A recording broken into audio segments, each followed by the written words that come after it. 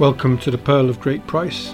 It's the 5th of January, the 12th day of Christmas, and so today we will be looking at the rich tradition of Twelfth Night. Tonight is a festival in some Christian communities that marks the final night of Christmastide and the eve of the Feast of the Epiphany.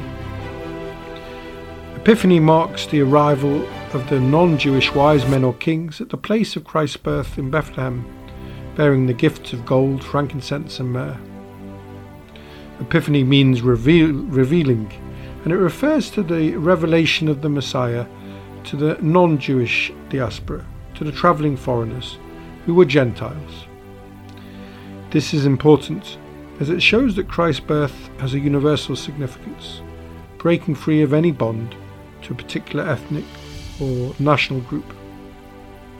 Some historians speculate that the three wise men, the three magi, were probably astronomers from Mesopotamia, modern-day Iraq. And because of its universal salvific significance, this day some countries celebrate Epiphany with more fervour than Christmas Day itself.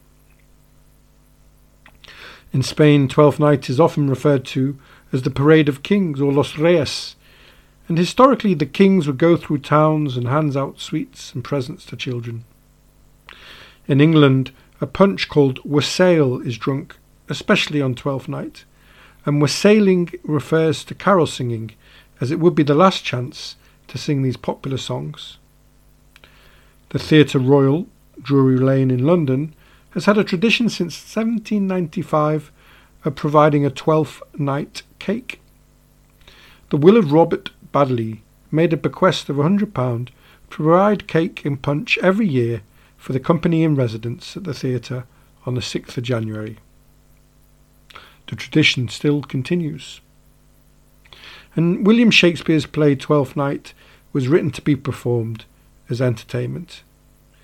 The play has many elements that are reversed in the festive spirit, such as a woman Viola dressed as a man, a servant Malvolio imagining that he can become a nobleman.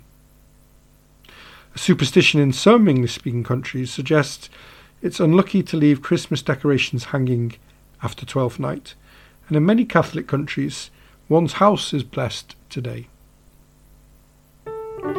In the year 567, the Council of Tours proclaimed that the entire period between Christmas and Epiphany should be considered part of the celebration of Christmas, creating what has become known as the 12 Days of Christmas. This was probably done in order to solve an administrative problem for the Roman Empire, as it tried to coordinate the different calendars across the breadth of its empire. In the west, they used a solar Julian calendar, but in the east, they used lunar calendars often to count the days, and they were out of sync.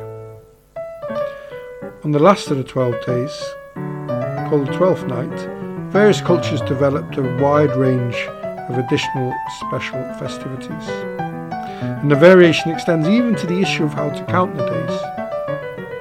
If Christmas Day is the first of the 12 days, Twelfth Night would be on January the 5th, that is today, the eve of Epiphany.